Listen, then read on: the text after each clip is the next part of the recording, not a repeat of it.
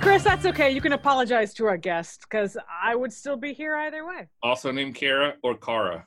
Yeah, that I haven't figured out. That's going to have to be actually our first question when we bring her on. Exactly. Because we're both used to one way now. What are you up to? So yeah, we talked about this a few shows back, I think, or at least the social media explosion. Yeah. For the lab manual. So tell our listeners what your lab manual is again. Right. So the lab manual was originally intended just for my niece, who turned 6 years old this past October. And way back in September, my brother told me my niece wanted new science experiments for her birthday. So I went online to look at all the pre-made kits, and I didn't like them. So I decided to build a lab manual myself. At this point, it's now 28 experiments plus 4 holiday expansion packs. And for her birthday, she got the lab manual and then this giant Rubbermaid bin of all the supplies to do every experiment in that book several times. And as we talked about before, I posted a couple pictures of it on Twitter and it went like low-key viral. And I had to respond to like 1,200 direct messages giving that manual out. And then I worked with folks at Notre Dame at making a super compressed PDF so I could put it up on my website and make it easier to download and freely available to anybody and everybody who wants it. And then I contacted the graduate student group here in Science Policy Initiative, who I've been in touch with for SciComm things and whatnot since coming to this campus. And I said, hey, I made this thing. Do you want to somehow find money and mass produce not only the lab manual, but kits as well to distribute to local kids in maybe low income areas? And they're like, yes. And they have basically run with it. And we have gotten now like $9,000 from various internal grants. And currently my lab is a giant assembly line of a whole bunch of random materials being packaged into individual containers and putting them into backpacks to deliver to a school here. And even more awesome, this is actually the part I'm most excited about. The lab manual is, as we speak, being translated into Spanish, because the kids that we're giving the kits to come from primarily Spanish-speaking homes where they don't speak English in the house, though they do in school. And so they will be given Spanish lab manuals along with all the supplies, and I'll be able to put up a Spanish version on my website that'll be freely available too. That is so cool. Yeah, and we hope to deliver all of it Wednesday so that the kids get it this Thursday and Friday before winter break. Nice. I'm super impressed by that. I've said it before, sometimes the outreach stuff that we do on accident becomes the most important thing that we have done. So I'm really happy for you. I know that was awesome for your niece, and everybody who has kids at home remote learning can now access this. And so it's really wonderful. Like I said before, when I got the opportunity to teach my kids anthropology in the classroom when they were young, I almost didn't do it because it seemed like extra work that I wasn't going to get credit for. And then I remembered you're doing this for the more important reason, because these are the people in your lives who you can have a direct impact on. And then it ended up being something that I do every single semester for the rest of my career and became even more profound. So that's super cool. Thanks. I wanted to also note for listeners that we'll have 2 weeks of book excerpts here in a few weeks. We're taking a short break, and we have a few more, like we did this past summer. We have a few people who came in late in sending us an audio version of one of their books that they read for us, so we can repost their podcast and have a little bonus content for our listeners. And in theory, you and I have a break, but ask me what I'm doing for my break. What are you doing for your break, Chris? Starting a new podcast.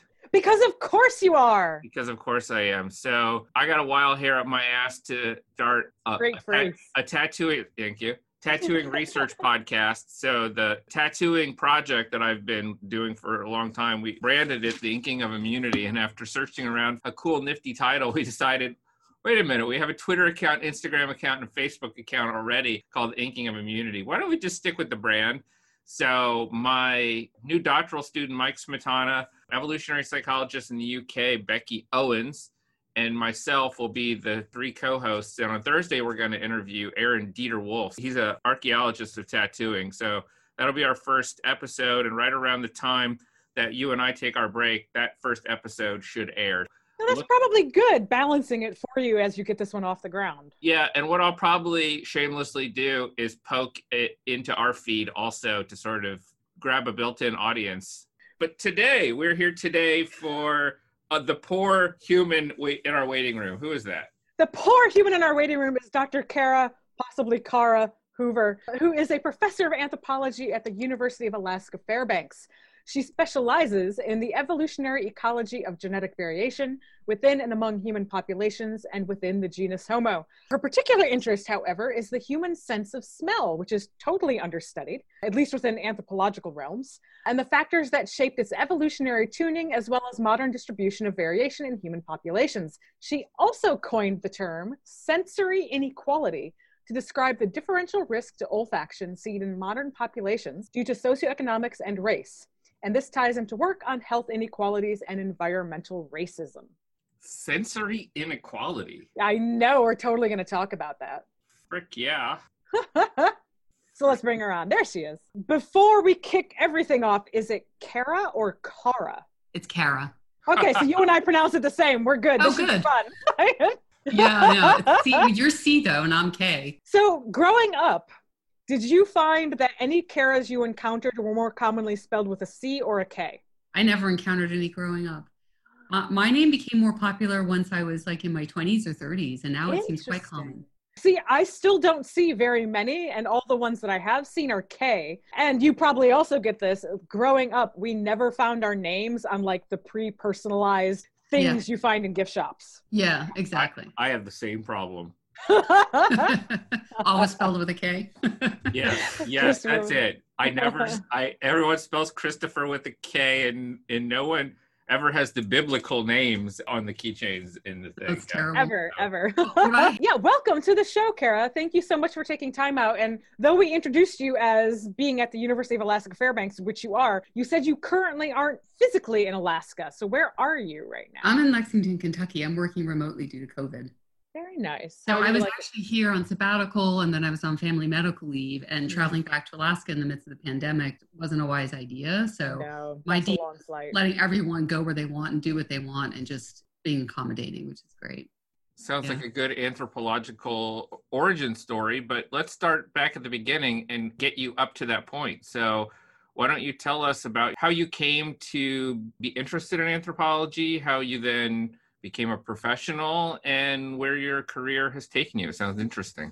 So I did an undergraduate major in social sciences, and we were able to take a variety of classes. So obviously I took classes in anthropology, and those were more cultural. It was a really cool guy, an Australian guy who brought in boomerangs and all kinds of neat stuff. And he grew up in the bush in Australia. You said cool, right? Not cruel? I heard cruel at first. Okay. Yeah, cool. You said boomerang. I'm like, that sounds cool. I think she said cool. Yeah. And I mean, he used to fly in a helicopter to get to school sometimes, like, his homeschool part of it. It was crazy. So he had this really interesting background. I thought, he's the coolest member of the faculty. And anyway, I enjoyed taking his classes, but I didn't think about doing anything in anthropology. And I ended up getting into a religion grad program. Random story. I won't even go into that. But my thesis was focused on the evolution of origin myths and world cultures, which was obviously already anthropological. And I decided I really should be doing anthropology. So I switched, and then I took osteology and just fell in love with bioanthropology and kept on going down that path through to my PhD and obviously to where I am today. And so you study something really interesting, which is human olfaction, and not just, modern day us human olfaction, but also for our past ancestors. How did you get interested in kind of this specific line of inquiry within anthropology? Well, I've always been interested in human adaptation. That was my main focus throughout my master's and my PhD.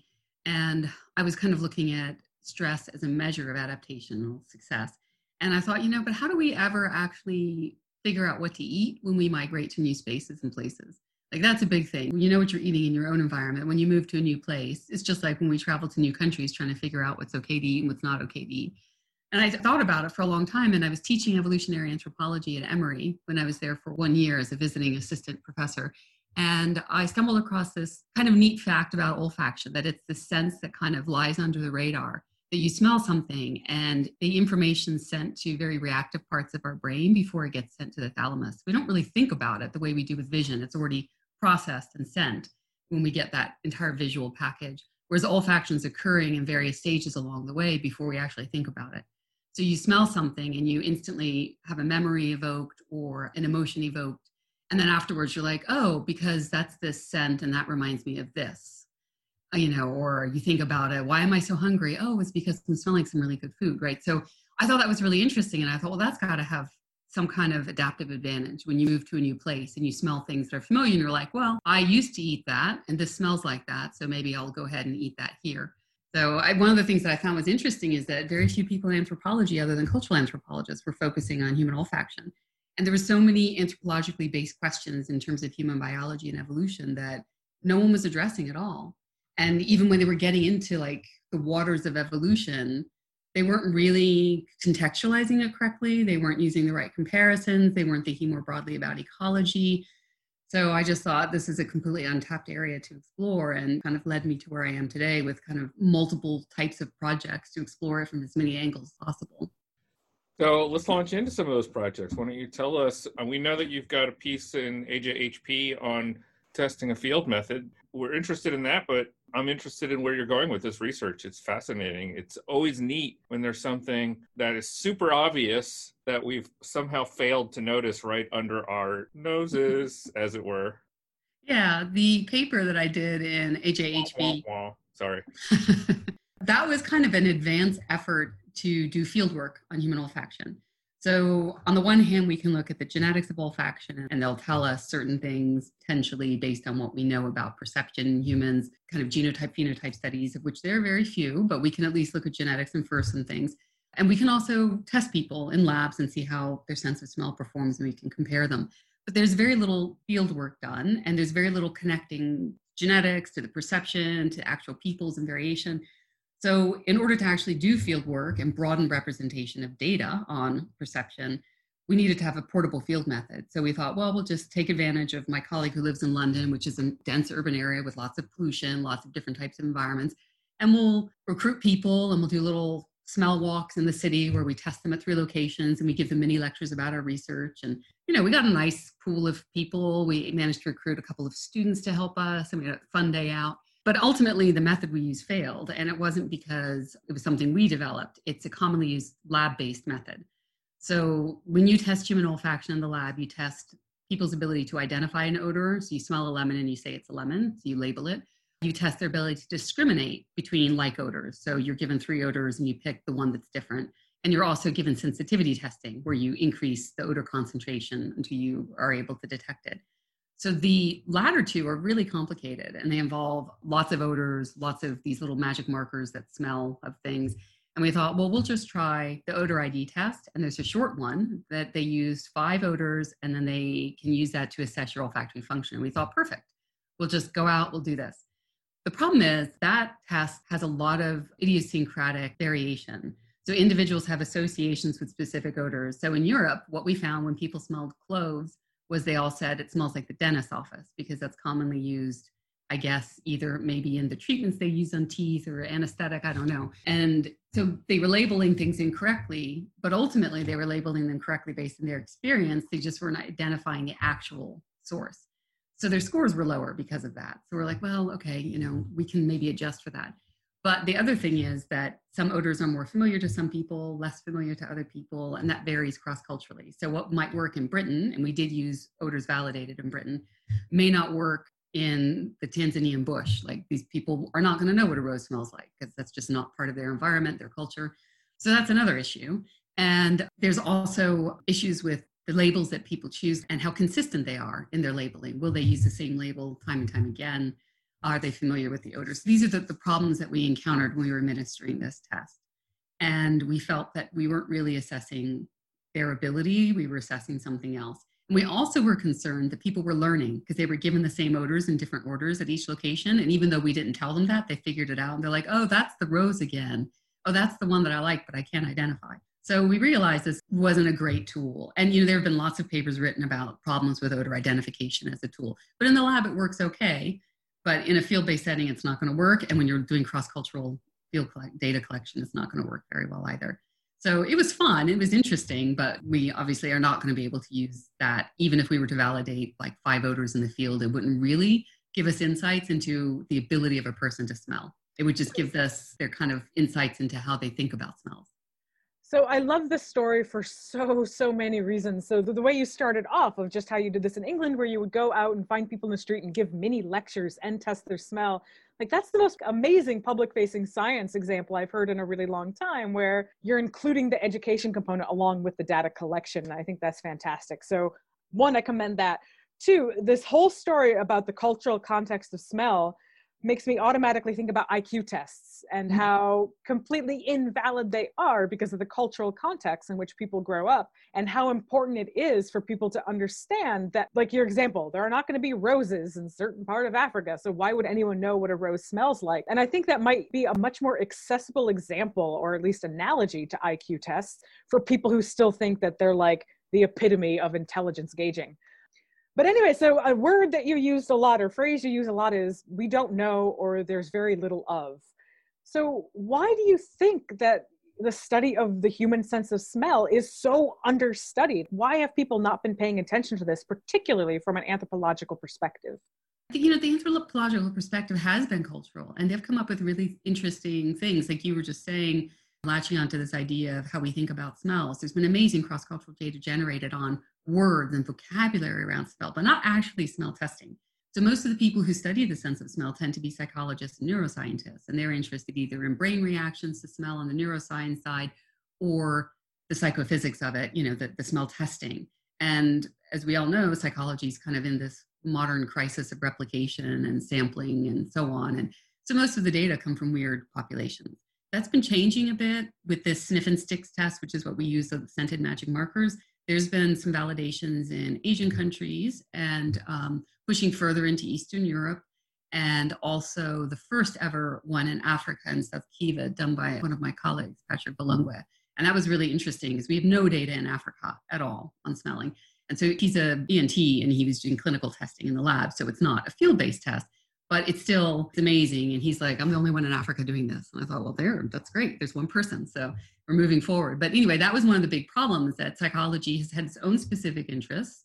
And those clinical data are very useful, obviously, because they give us an idea of functioning in these particular societies and when a person stops functioning well. So they have their use. But when it comes to the kinds of questions we're interested in as anthropologists, they're extremely limited and the tools aren't very transferable. We really know much about the ecology of smell. So I'm not really sure why it's been understudied. I mean, I think that certainly in the Western tradition, smell has been seen as a base sense, an animal sense. Even in the review process of writing this paper, one of the reviewers commented that it's not important and you've got to mention Freud. And people have done that in smell-based papers in anthropology. I'm like, why would I talk about Freud? This is a psychoanalyst who has nothing to do with the science of smell. But this is people's reference point. They often think about Freud. They talk about Freud. And Freud wasn't the only one. So there is this intellectual tradition, certainly in the West, of denigrating the sense of smell, this focus on vision and the higher mind and smell as a base mind. There's actually a great paper written on called, I think, The Neglected Sense of Smell. It's written by John McGann. He kind of goes through the intellectual history of how this came to be, why we overlook smell. I think that's probably going to change now because of COVID-19 and the widespread smell and taste loss. And people are now have experienced it and realize how important it is. Whereas just 3 years ago, there was a huge study done on senses and asking people, what would you get about cosmetics, your car, your passport, your sense of smell, the internet? And people always gave up sense of smell. I mean, even in favor of cosmetics, which shocked me. But I think now people are beginning to realize, it's actually way more important than I thought. And there are obviously more people who are interested in understanding how COVID-19 is affecting the sense of smell. So it may be changing. I mean, it may be my own personal awareness of research, but I think there's probably going to be more people interested. Hopefully there'll be more in anthropology because we definitely need more. I'll let Chris ask this question in a moment, but this just reminded me of like the awesome correlational studies that folks have just done on Yankee Candle reviews online and the COVID-19 pandemic of once the pandemic hit, Yankee Candle was all of a sudden getting all of these negative reviews about how there was no scent to their candles. Yeah. People were like, yeah, because you have the virus and you lost your sense of smell. Anyway, a hilarious side note, which is also a sad side note. Chris. Well, I was going to argue that there'll probably be an uptick in research because you're doing some cool research and attention will come to it and people will realize, duh, I don't discount the COVID hypothesis, but there's so much like the fire study that I do where we look at the relaxing effects of fire. It's such a ubiquitous sort of pop cultural thing that everybody says, yeah, there are so many people who spend a lot of money, frankly, on candles. There are whole stores dedicated to scented candles that there will be a lot of interest. But I want to ask a two-pronged question, one based on your results and one based on my own pop cultural sense of it. you found a non-significant difference between males and females, which validates, I guess, either a scientific or a lay sense out there that women have a better sense of smell than men. That's certainly true in a sample of 2 between me and my wife and my household. I'm going to be gross here, but I wonder, like, as us hirsute people age, one of the places where hair tends to grow is our noses and sort of clogs up that sensory mode. So I'm just being real here, and we are talking anatomy and physiology. So one, I wonder about why you think women may have a better sense of smell. And 2, I also wonder if there's an inculturation of smell sensibility that you know anything about, like UK, US, Africa. Do we think certain cultures might entrain people developmentally to be more tuned into it and thereby develop a better sense? There's a lot I can say in response to that. There's a lot of thoughts that are coming to mind. One interesting thing about the sense of smell in terms of sex-based differences, and I say sex-based rather than gender, because there was a really interesting paper examining the sense of smell in trans women taking gender-affirming hormone therapy, and their sense of smell did not change. So that suggests that even making a hormonal transition in terms of gender, that there's no impact. And there have been at least 5 studies on pregnant women demonstrating that their sense of smell does not change. Now, they perceive it to, and this is the hard thing about smell, because what you perceive, you believe to be real because it's a sense, and we believe our senses. However, when they're actually measured before, during, after pregnancy, their sense of smell performance measures do not change. But obviously, perception has changed. So it does appear to be a sex-based difference. Females always outperform males on smell tests. And we found that in our sample too, that females tended to be more consistent in their naming, because we did look at consistency. Even if you got it wrong and you didn't name orange as orange, you were consistent in saying the same thing. I think there might be very valid reasons for that. And we postulate a little bit in the paper, noting that we're going kind of far afield of our data, but we do postulate that it has a lot to do with female activities in the environment, that females are engaging, certainly in an evolutionary setting, in this highly human environment interactive lifestyle on a daily basis through foraging, hunting small game, etc. And probably also engaging in various societies and more domestic activities as well, a broader range of smells across a broader range of environments. And that this might be a smell-based training. So this is a question that I'm interested in and hope to do some field work with hunter-gatherers on, looking at hunter-gatherers living a traditional lifestyle and related groups that are settled down and living in a village. So the genes are the same. It's only been 1 or 2 generations, but the environments are very different, to try to understand what the differences are. So picking up on this idea of in training, as you're saying, within a culture, are we shaped by our environment to have a better sense of smell or better discrimination abilities and so on? So the limited data on some more traditional populations like the Tsimane do suggest that they have better sensitivities. They're more sensitive to odors at lower concentrations than a Western society, but that discrimination is not as good. However, that could also be some issues that we talked about before about the odors that are used and the cultural relevance of those odors. So we don't have any really good data yet on understanding how populations vary. We just have lab-based data.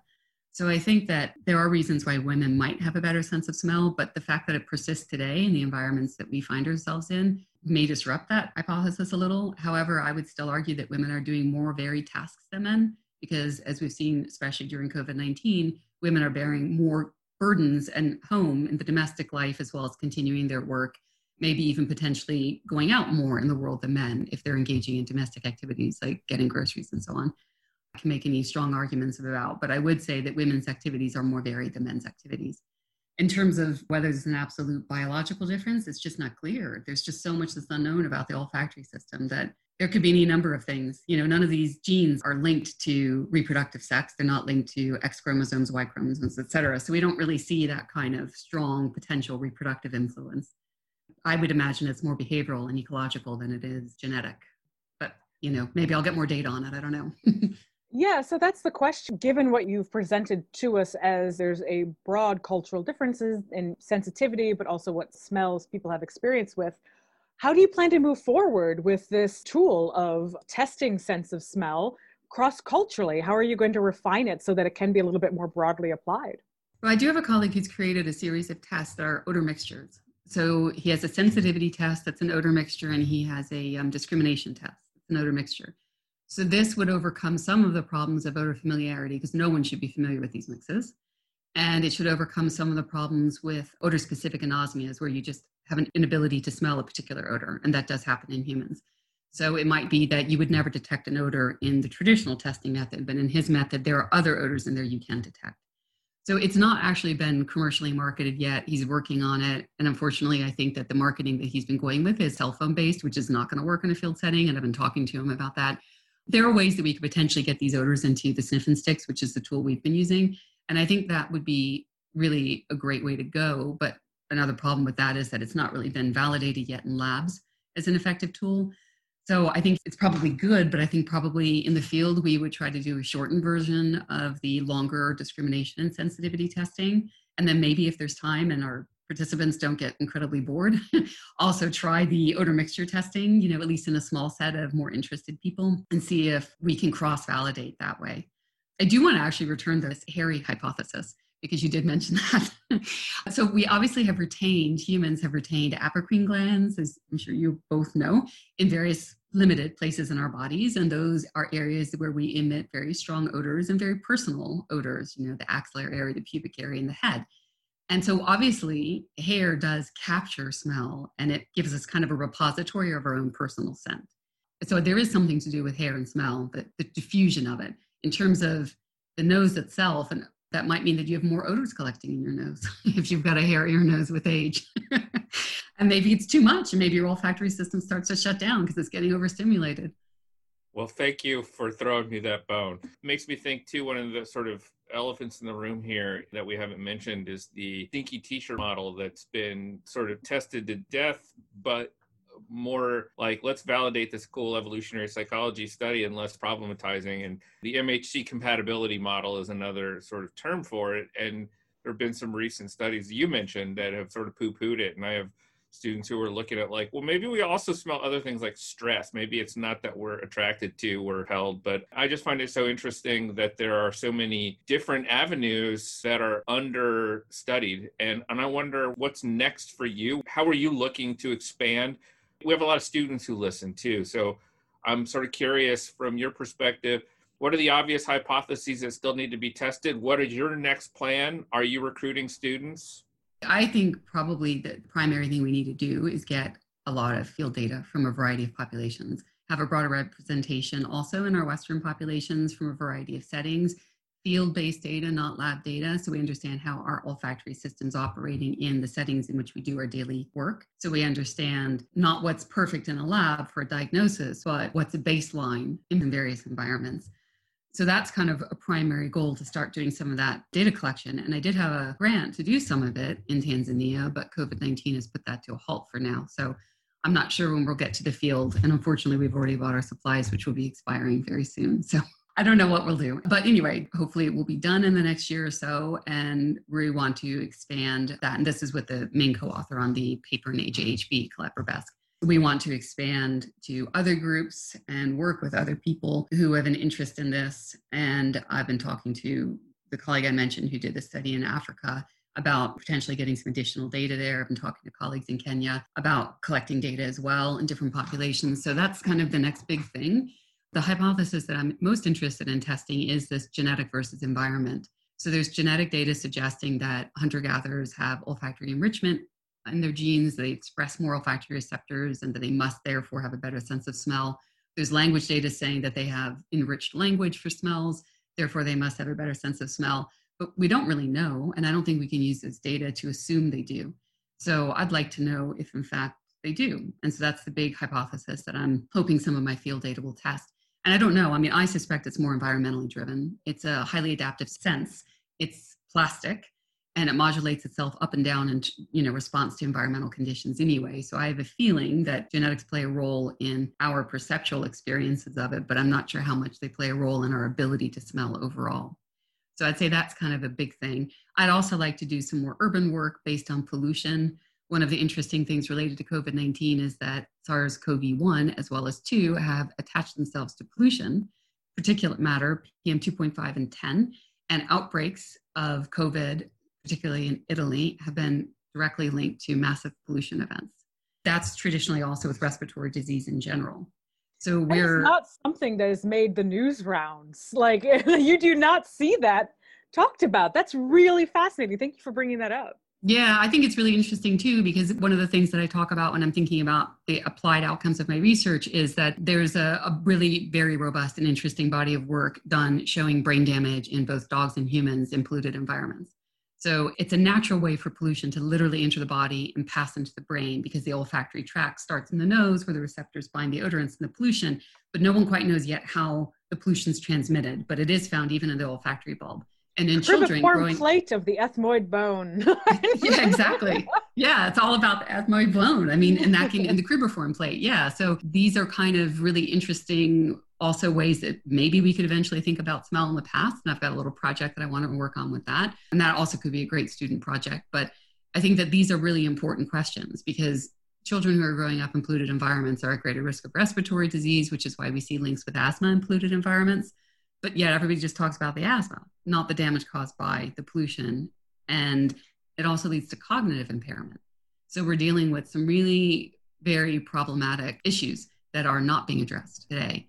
And so I'm really interested in bringing that out more in some ways in my research. And just, when I'm having conversations like this that are more informal about what we can do, what's the significance of it, why is it important. Individuals with a depressed sense of smell tend to be depressed. They tend to be anxious. They tend to have smaller social networks. They tend to have fewer sexual partners. Men who lose their sense of smell complain about missing the smell of sex. People lose interest in food, or they're so desperate to eat and enjoy food that they eat more fats, they eat more salts, they eat more crunchies. So we have so many widespread health effects with that. And it's just increasingly important now with more and more pandemics coming our way, I think. You've literally just totally blown my mind. Seriously. I don't usually say that, because usually I have a question in mind and I'm full pause. I'm glad you mentioned dogs, because I was thinking like an obvious comparison is dogs. Whenever I'm walking my dog, I'm just trying to imagine what his sensory world must be like.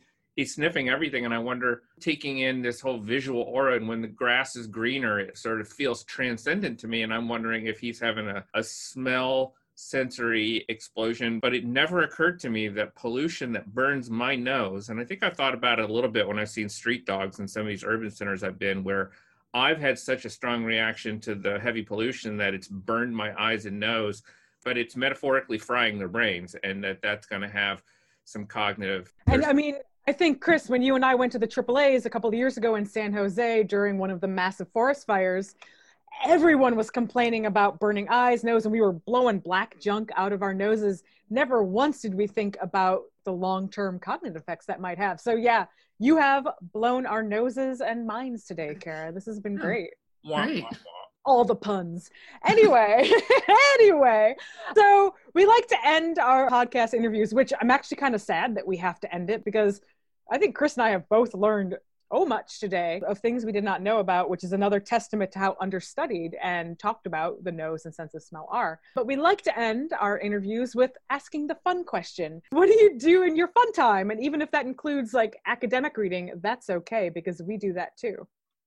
Well, I love physical activity, and in Alaska, I'll ski every day if it's above negative 15 degrees Fahrenheit. My cutoff used to be negative 20, but now I do negative 15. So that's cross-country skiing. You can go out into the backcountry, and it's beautiful, and bring my friend's dog with me, and we'll go for miles, and yeah, it's lovely. I can't do that in Lexington. So here I like to just take really long walks, bike rides. We have beautiful horse country and lots of trails where you get to go out into the farmlands, and it's really nice. I love reading science fiction. The TV show that I loved most recently, based on a science fiction plot, was Dark, if you've seen it or not seen it. It's a German show. It's got 3 seasons. It's about time travel, multiple timelines. It's really fascinating. If you've got a really good memory, you can keep track of everyone. But if you don't, then you might need to refer to the timelines they put online. And I've even got to combine my love of science fiction with academics by writing a little science fiction story that was published in a book called How to Run a City Like Amazon and Other Fables, that was taking a critical look at data privacy and so on. Yeah, so those are kind of some of the things I like to do. I'm trying to think of a good book that I've read recently, but it's been all academic stuff, not fun stuff. I thought for sure we were going to get another recommendation for The Expanse, which both Chris and I love. I've tried to get into that. My co-author on this paper, Colette, she loves it. She recommended it to me, but there's just something about it that stops me. The idea is brilliant. Well, the fact that it will be 9 books by 2021 and each book is over like 530 pages, that would stop a lot of people. It's a commitment to get through the series, but it is excellent. I adore it. Well, now I haven't read the books. Oh yeah, no. So I've been reading the books before the show came out, but I'm on book 8 now, and book 9, and that, which is the final, comes out in March this coming year or April. It's coming out soonish. I have a problem with losing my attention span. So I lost my attention span on The Expanse, the show. I've heard recommendations for The Dark as well, so I'm going to have to go and check that out. I do like stories that are involved enough that I need a guide. Right. So the Malazan Empire series, I need to reread the whole thing because I lose track of what's going on. Same type of thing, but written by anthropologists. So it makes me feel like I'm doing work at the same time, even though I'm totally not. But we want to thank you. This has been amazing. Can I do a little final plug for a paper that I'm about to submit on Friday? So this is probably the biggest paper of my career. I've worked with a biochemist to recreate Neanderthal and Denisovan olfactory receptors in a lab and test with IGMAL. And it's amazing. We have been working on this for quite some time. We tested over 30 different genes and all the variants on them, and we compare them to humans, and we compared them to all kinds of stuff. So we are getting ready to have people pre-review it, and then we're going to drop it on bioRxiv probably on Friday. Awesome. That seems like a heavy lift. Yeah, we're smelling through noses that haven't smelled for over 30,000 years. These fossilized cribriform plates, what are you going to do? Anyway, Kara, it has been an absolute delight. We definitely look forward to that paper. As someone who has a paper accepted on Neanderthal cold climate adaptations, I look forward to seeing what you say about the noses. That might be an interesting thing to include. Yeah, so thank you so much again. Great, yeah, thank you both for inviting me. It's been fun. And just as a last note, how do people find out more about you? What's your easiest contact info? Twitter, email, website? Yeah, Twitter and email, kchoover@alaska.edu, and Twitter, Kara C. Hoover. There you go. Kara with a K. Kara with a K.